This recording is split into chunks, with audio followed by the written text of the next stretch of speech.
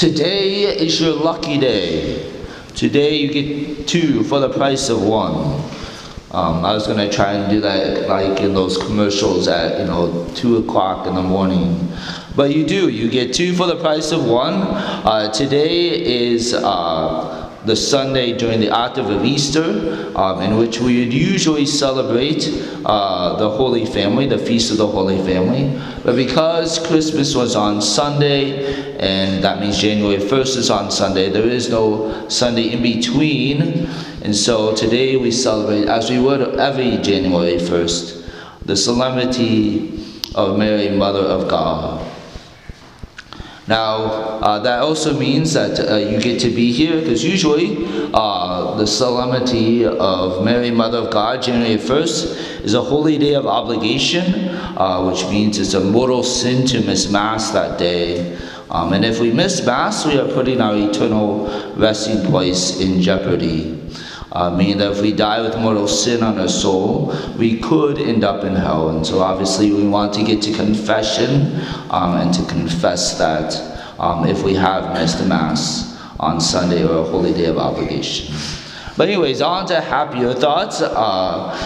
Happy New Year. I celebrated New Year's last night by going to bed early.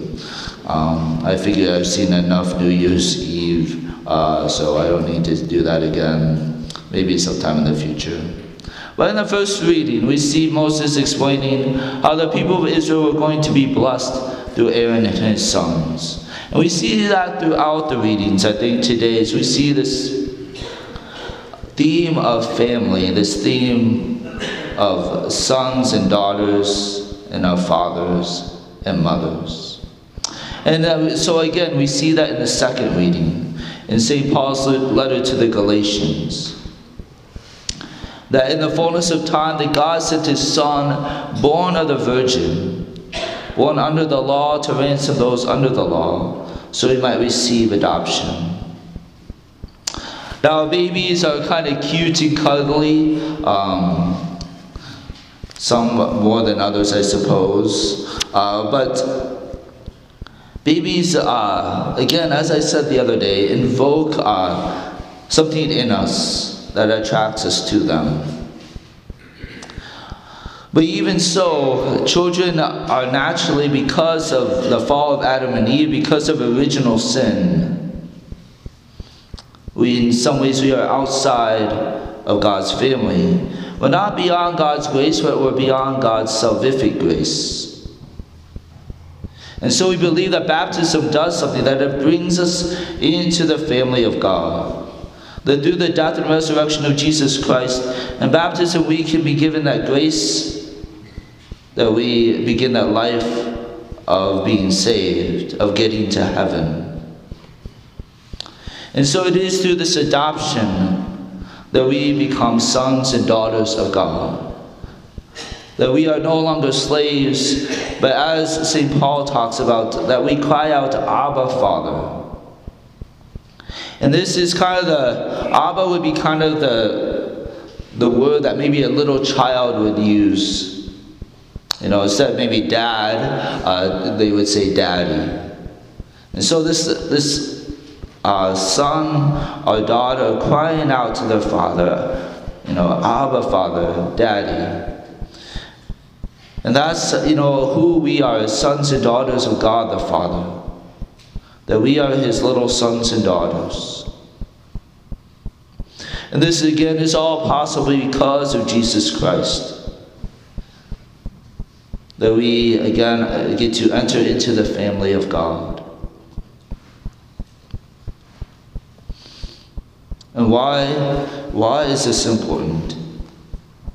Because if we have a father, it only makes sense that we would have a mother.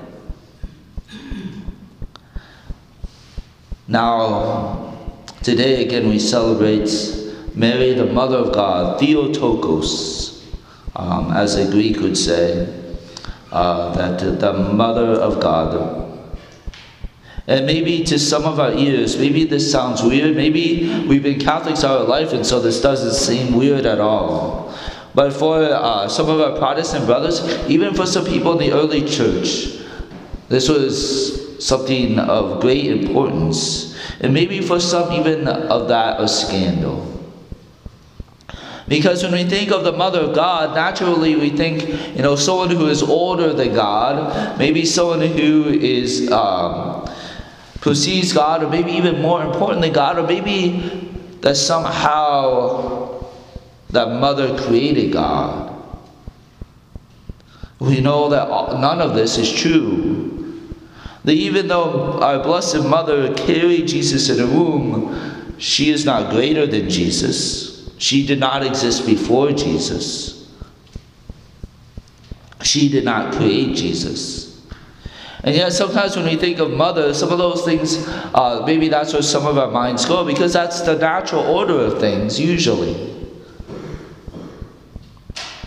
And so some people hesitate, even in the early church, to think of Mary as the Mother of God.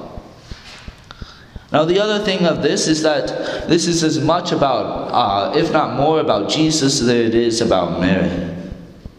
I think we've talked about the heresies of Jesus before, but maybe again at one extreme, you had people who believe that Jesus was divine, that he didn't have a human nature, that maybe kind of as the angels in the Old Testament, they just kind of appeared to have a human body.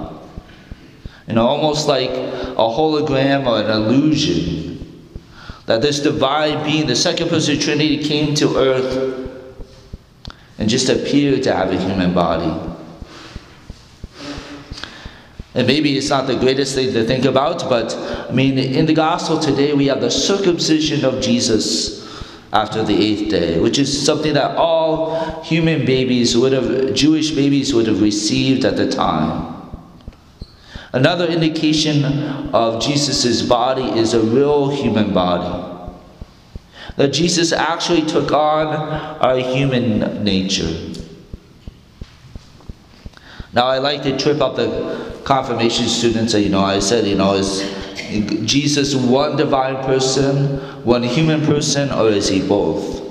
And most of them say that he's both. And I said, you're wrong. Jesus is not schizophrenic. He has only one divine, he's one divine person. He's not two persons. But within that one divine person, Jesus has two natures, human and divine. And so again, Jesus is not just this divine person taking on the appearance of a human body. And then at the other extreme that you had, that Jesus was just a human person. That he was created as much as you and me. And that maybe some of them suppose that, it's almost like possession, that the Holy Spirit, that the second person Trinity, the Son, kind of took over this human person and kind of possessed them, for the time that Jesus was on earth. That Jesus' birth would have been a human person, but then the Holy Spirit came and kind of possessed that human person and kind of took them over. So, but neither one of those is correct. We know that Jesus is one divine person with two natures, human and divine. And so if Jesus is one divine person, it's not like Mary was just the mother of the human nature. No, Mary was the mother of the one divine person.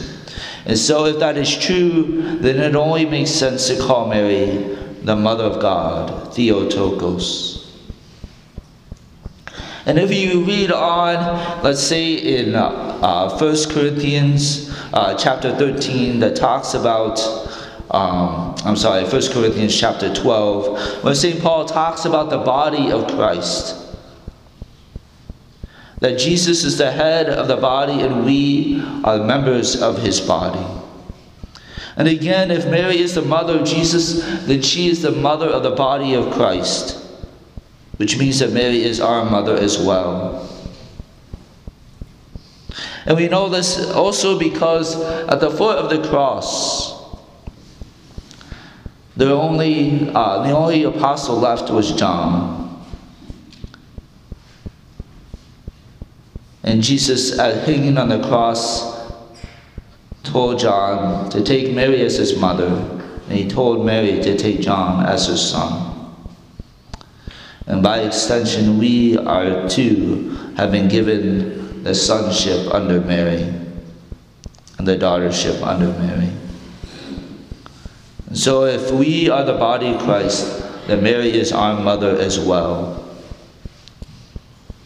And so that also means that as we ask our earthly mothers for things, we can ask our heavenly mother for things.